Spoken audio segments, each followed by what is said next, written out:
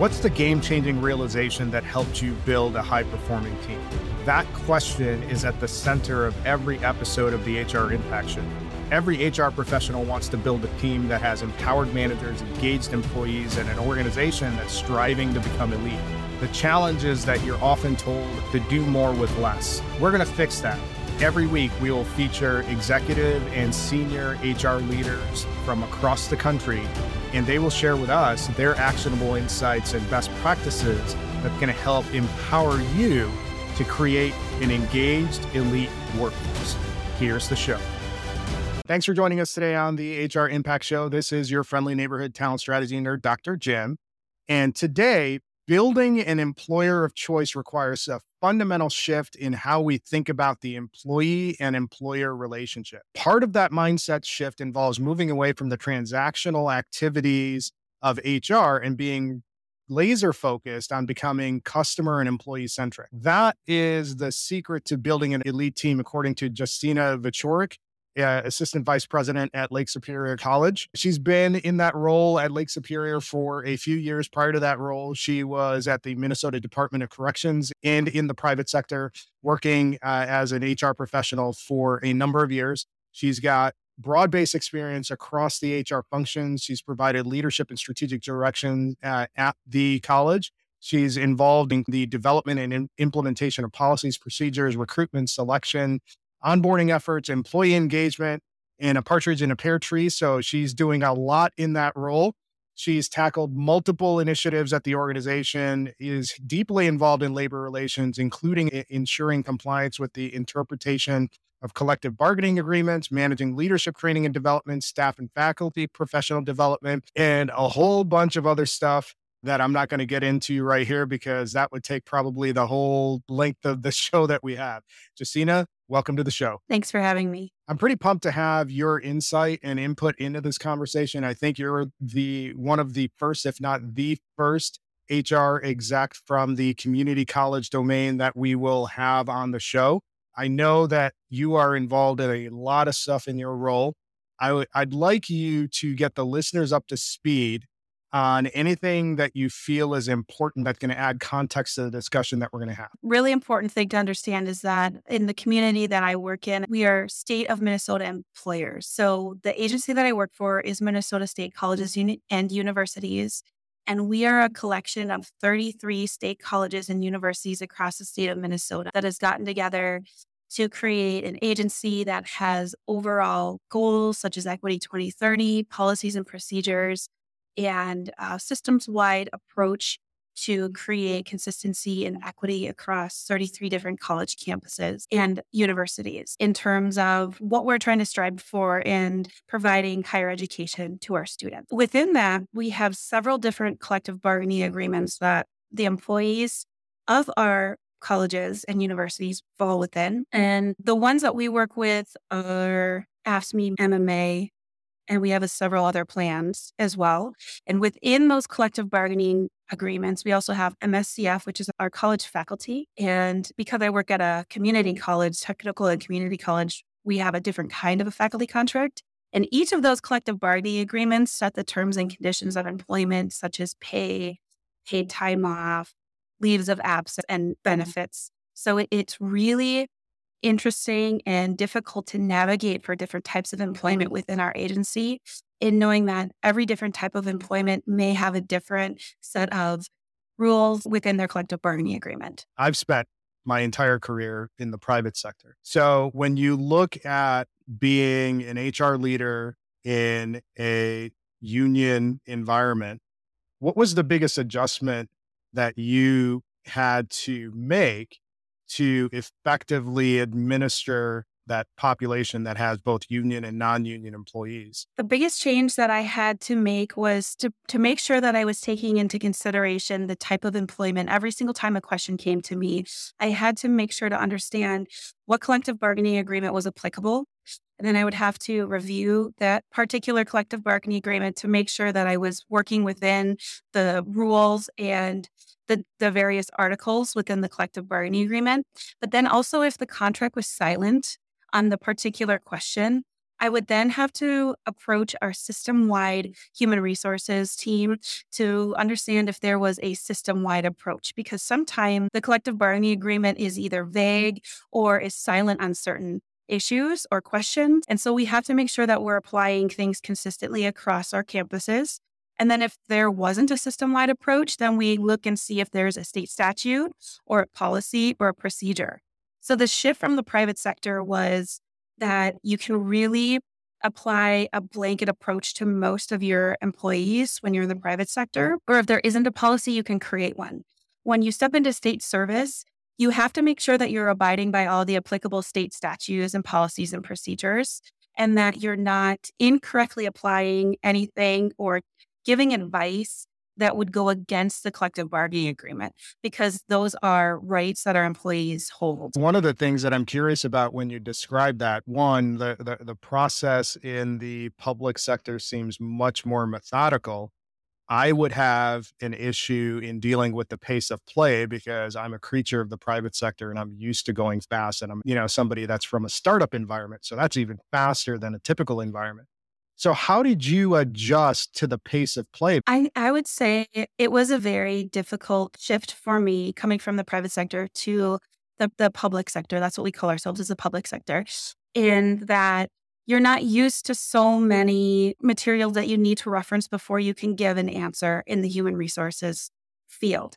You're a lot of times are able to just come up with something right away if you're in a smaller private sector community, or you've been around long enough to be able to answer that question right off the cuff. So one of the things that I had to adjust immediately when I began in the private sector was, let me get back to you. I really need to look into this to make sure that I'm giving you an answer that will be correct. It will provide the employee the highest benefit within their collective bargaining agreement and within the applicable contract or the policy or procedure that would also serve the needs of the organization. And I need to make sure that everything that we're doing is in compliance with all of those factors. So really great stuff. And I think your advice about taking a beat and landing on, let me get back to you, I think that's valuable in any context, so that you're making sure that you're serving your audience or your customer well by giving them the most accurate piece of information. When you think about all of the things that you've done in your almost 4 years at Lake Superior, what's the accomplishment that you're most proud of to date? The accomplishment that I'm most proud of is incorporating the Equity 2030 goals into our human resources processes and in the employee lifecycle overall. The overall Equity 2030 goal is to eliminate educational inequity gaps at every one of our campuses. And so I've really been able to take this time and incorporate it here at Lake Superior College. Tell me a little bit more about why that initiative has been such a focus within your environment. The intention is to weave equity and inclusion into both the learning and the working environments. And the challenge, of course, is that we as a state entity have certain statutes that we must follow in our employment and with our student and educational side.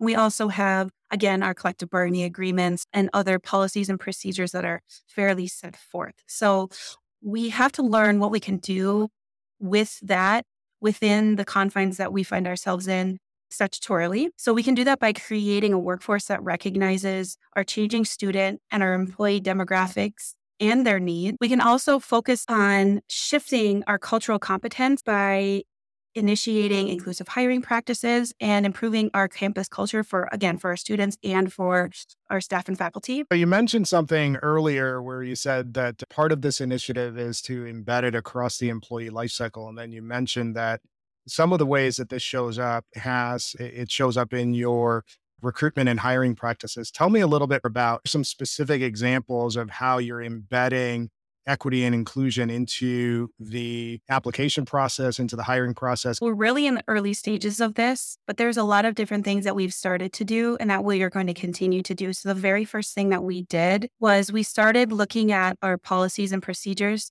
to include our onboarding and our hiring policies to use inclusive language and eliminate any language that was creating a barrier for certain demographic groups, because that's not the intention. We really did a thorough scrub of language in our policies and procedures in our hiring materials such as our position description, which is the same thing as a job description. We just call them position description. We scrubbed the min quals to see if there was any barriers that we were unintentionally putting up by having really high standards or really unattainable minimum qualifications.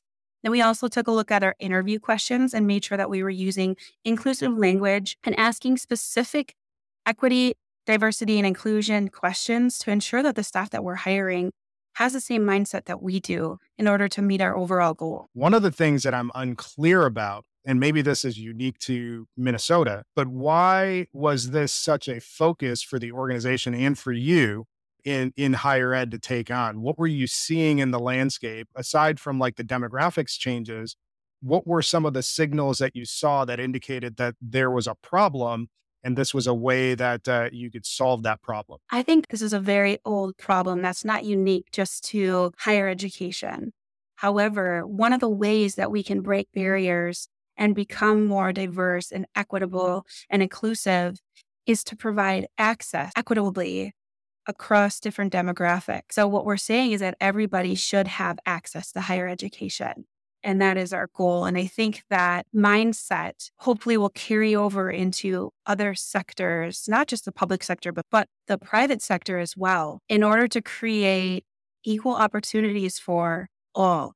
So I think we've been talking this talk for many years, but now this is walking the walk, right? So we're talking the talk and we want to walk the walk and we want to do the work. We want to bring equity and we want to be inclusive and we want to provide opportunities to all. So not to pile on to your plate, this is a pretty big initiative and you said you're pretty early on in the process, but when you look forward to 2024 and 2025, what other moonshot are you planning on taking on that's on your radar? So that's an interesting question. We were just talking about this as a campus leadership team with the president and the vice presidents across our specific institution, like Superior College.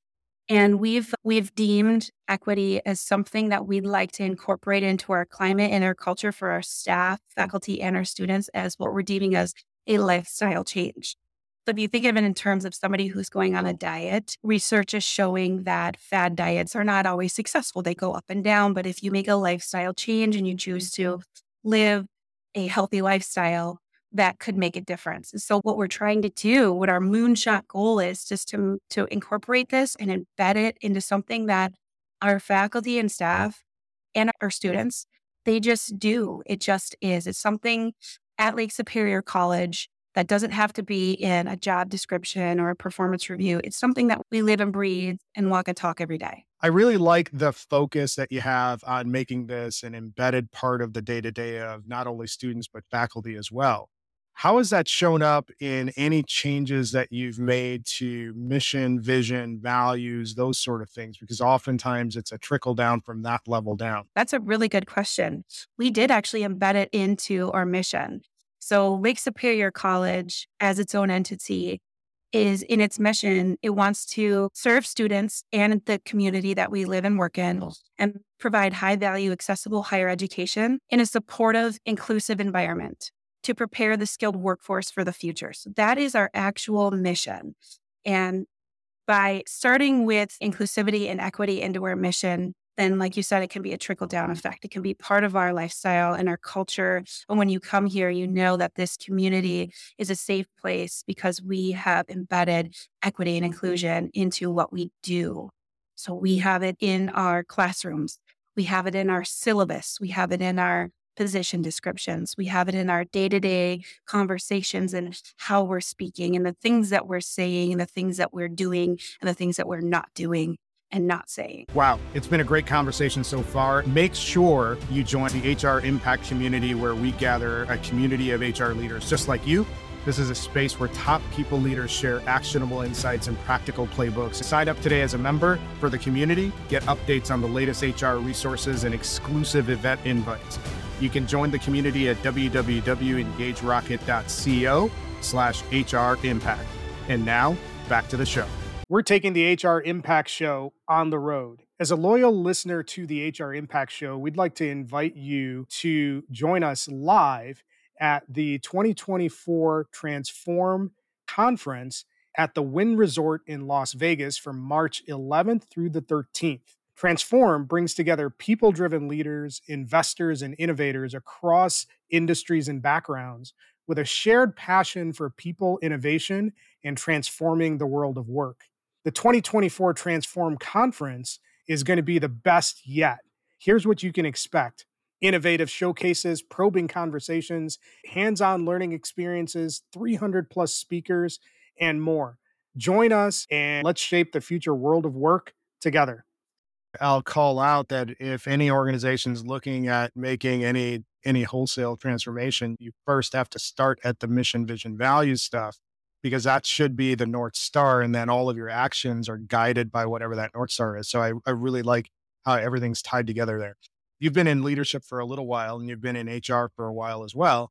When you think about all the different leadership myths and HR myths that are out there, what's the one myth that you wish would just go away? I very frequently hear that human resources is a barrier, or that we hold processes up with what I've heard called red tape. So, from my perspective, processes and procedures, statutes, things of that nature, collective bargaining agreements have good intentions. They're there to protect. And essentially, they exist to ensure that there's no unfair practices and that there is equitable employment practices. So, I do believe that those should be there. And sometimes that does clash a little bit with equity. And so we have to try to work within those. I wouldn't even say confines, because again, they're really there to ensure fair and equitable employment and practices and for our students. I would really like to dispel the myth that we hold any processes up and that we have red tape. I think what we're wanting to do is to partner and to say, hey, these are here for a reason.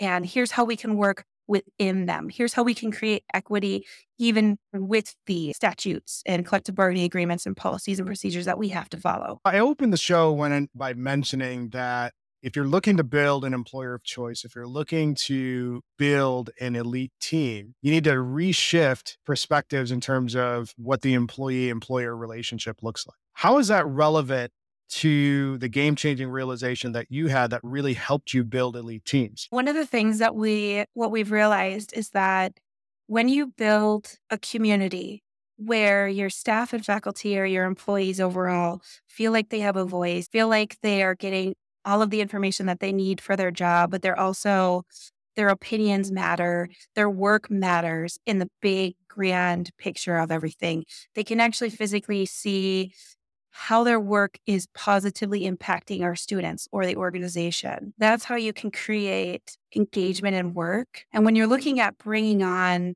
new team members, it's important to understand that they're bringing in a new perspective and what they have to say should be valued and important, and they should be in a working environment that they feel like they can bring information forward to improve processes and procedures. So how is that related to moving away from some of the transactional activities of HR and leadership? I think a lot of times we get stuck in here's a list of reasons why you can't do that. Here's the no's. This is why it's a no. Instead of making decisions based on how can we make this a yes? Within all of the policies and procedures and systems and collective bargaining agreements, how can we make this particular idea yes?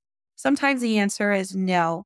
And sometimes it's okay, we can actually do it this way. So it's that constant conversation between the employees and administration and human resources. It is the working together versus the immediate stop of a no answer. So I want to pull on something that you just mentioned, and I'm going to paraphrase what you just said, and it's talking about being or having a yes mentality. I'd like you to spell out why having that yes mindset or yes mentality is important when you're thinking about your overall talent strategy, and given sort of the broader economic conditions and broader employee landscape, why is having that yes mindset important? I tell the leadership that I work with and a lot of the hiring supervisors, we need prospective employees more than they need us. Our prospective employees are either gainfully employed or they're looking only because they're looking for more flexibility. Perhaps they're looking for a culture that they can feel comfortable in,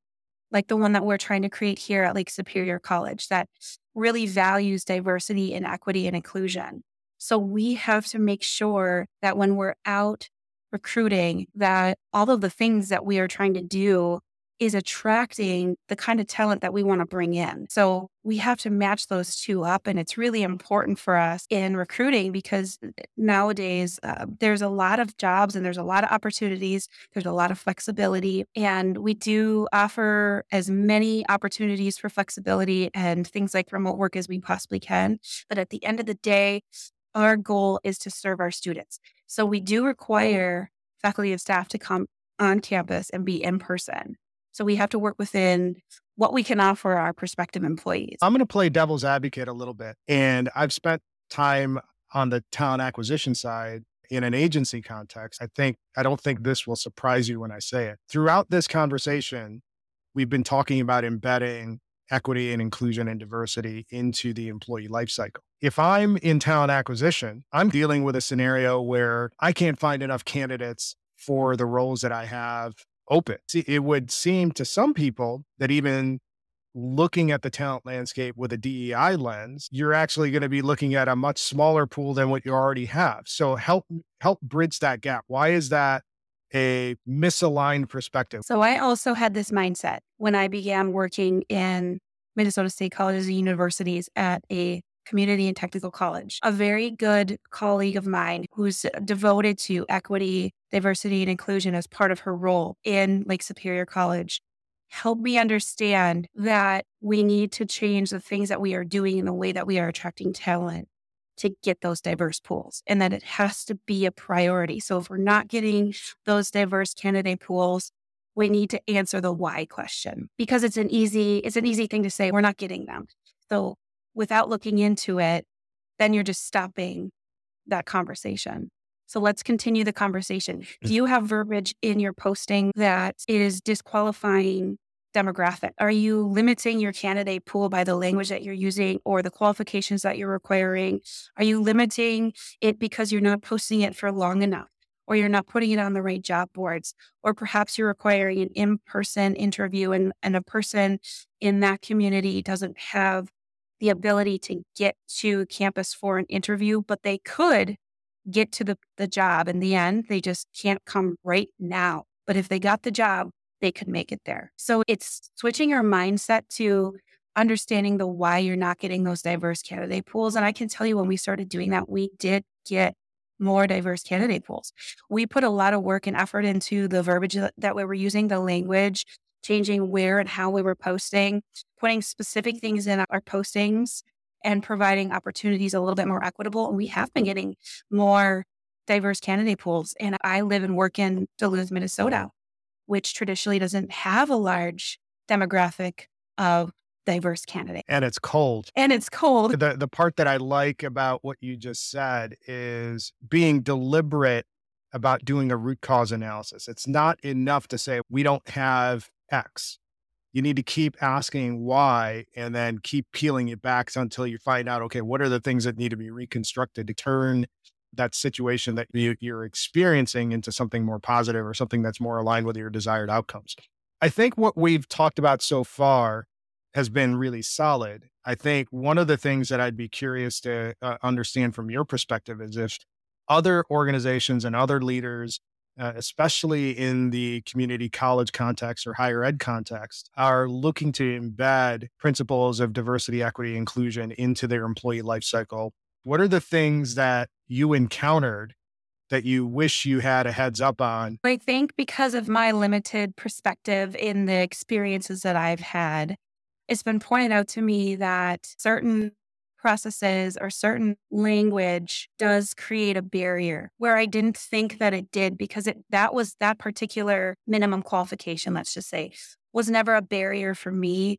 Or the fact that I have to come here, I have to drive to campus every day has never been a barrier for me. But that doesn't mean that it isn't a barrier for a qualified applicant who could do this job successfully and bring our organization to where we need to be. It doesn't mean that isn't a barrier for them. So it was a surprise to me just because of my limited life experiences. So one of the things that I would encourage other individuals to do would be to listen to the people that are very well versed in the diversity, equity, and inclusion in terms of how do we break down these barriers and why are they there? Are they necessary? And how do we be more inclusive? Because might not even be aware that the things that you are doing or saying or placing in your job ads are in fact a barrier to finding a successful candidate in a diverse community. The element in your answer that I really like a lot is it ties into being comfortable challenging your own biases. And I often say I get into these conversations on a regular occasion, on a regular basis. And oftentimes what I'll say is exactly what you just said. Just because it hasn't happened to you doesn't mean it's not real. Just because you haven't experienced this doesn't mean it's not a barrier. So I think the ability to take a step back and realize that in most instances, you're probably some version of the exception versus the rule allows you the right lens to make these sort of changes. This has been a really good conversation. We've explained a lot about why this should be a focus for organization, what they should be looking at. I want to close the loop a little bit. And when you think about a listener at a similar type organization that wants to get started on this process, what are the two or three key things that they need to be focused on that's going to put them in a position to execute this? I think the very first place to start is do a little bit of research on biases. It's not shameful. It's just something that's embedded in all of us so that we have them, whether we know about them or that we don't know about them. It's based on our own life experiences, the way that we were brought up, where we were brought up, how we were brought up, our interactions with different types of people across different types of situations. Our biases are there. And the biggest thing that we need to do is understand that they're there and remove them from the hiring and onboarding process and in our practices in employment altogether. And it's once you start down that road, you'll understand that and be surprised maybe at that of some of the biases that you do have and how they could impact who you're hiring and who you're not hiring. And that could be a barrier. So that's the first step that I think people should take. The second step that I think everyone should do is look at what kind of minimum qualifications are you looking for? I understand that everybody wants somebody to come in and sit down and do the job immediately. But is it necessary to have a bachelor's degree in this role? Is it necessary for them to have 10 years of experience? Could you hire in somebody who has little to no experience, who has less than a bachelor's degree, or perhaps not even an associate's degree, but they could do the job? So really looking at what minimum qualifications really make sense for the job and what type of individual do you actually need to do the job. And the third thing would be inclusive hiring practices in asking questions that include diversity, equity, and inclusion, really evaluating the answers that the individuals are giving to you. Because if they've not had any experience in that area, are they the type of people that you want in your organization? If the answer is no, that's okay. If the answer is yes, and you feel like you can bring them in and include them in and teach them and help them grow in that area, then that's okay too. It's just understanding what you're looking for in each position. If there are people listening that want to continue the conversation with you, what's the best way for them to get in touch with you? I am on LinkedIn, or you can actually find me right on the Lake Superior College website, and my data is public, so you can reach out to me via email or phone or contact me on LinkedIn. Really great stuff, Justina. I enjoyed you hanging out with us and sharing your insight. When I think about the conversation that we had, and I think some of this can be applied to any sort of broad initiative that you want to implement, there are three things that stand out. One, I think one of the elements that you talked about was the willingness to do a root cause analysis. You can't look at a problem and just sit with the problem saying, this isn't working. You have to do the work of peeling back the layers and understanding what's the foundational issue that exists that you need to work on taking away so that you can have a better outcome. So I think from a change management perspective, that is a really strong practice that everybody should be applying when they're looking at building an elite team. Another element that stood out in the conversation to me was the mindset of having a yes mentality. Oftentimes, HR is viewed as an obstacle or as a blocker. So as practitioners, it's important to shift that mindset and perspective by taking the time and leveraging your resources to find how we can make something possible. Now, sometimes those things aren't possible. It just can't be done. But at least if you're taking a collaborative approach to get closer to a yes, you're at least debunking that myth that exists that HR is solely there to just get in the way of progress. So I think that was an important element that stood out to me. The last thing that I think is worth calling out is your emphasis on language, and particularly the point that language matters. How you embed language in your position descriptions, in your job functions, in your hiring process, in your interviewing process, in your onboarding process, all of those things come into play when you're looking at your overall employee funnel or talent pipeline. If you're seeing issues in your talent pipeline where you don't have enough people in play, you might be well served by looking at the language that you're using to fill that funnel, because there's probably something in there that's turning off a potential candidate from even starting the process of engaging with you as an organization. So really strong stuff, Justina. I appreciate you sharing your insights with us. For those of you who have listened to the conversation so far, leave us a review and let us know what you thought of it. Tune in next time where we'll have another leader joining us and sharing with us their game-changing realizations that help them build a high-performing team. Thanks for listening to this episode of the HR Impact Show. We hope you liked the conversation. Don't forget to continue supporting us by joining the HR Impact community. You can find the community at www.engagerocket.co/HR Impact. Tune in next time where we'll have another guest who's going to share with us the game-changing insights that help them build high-performing teams.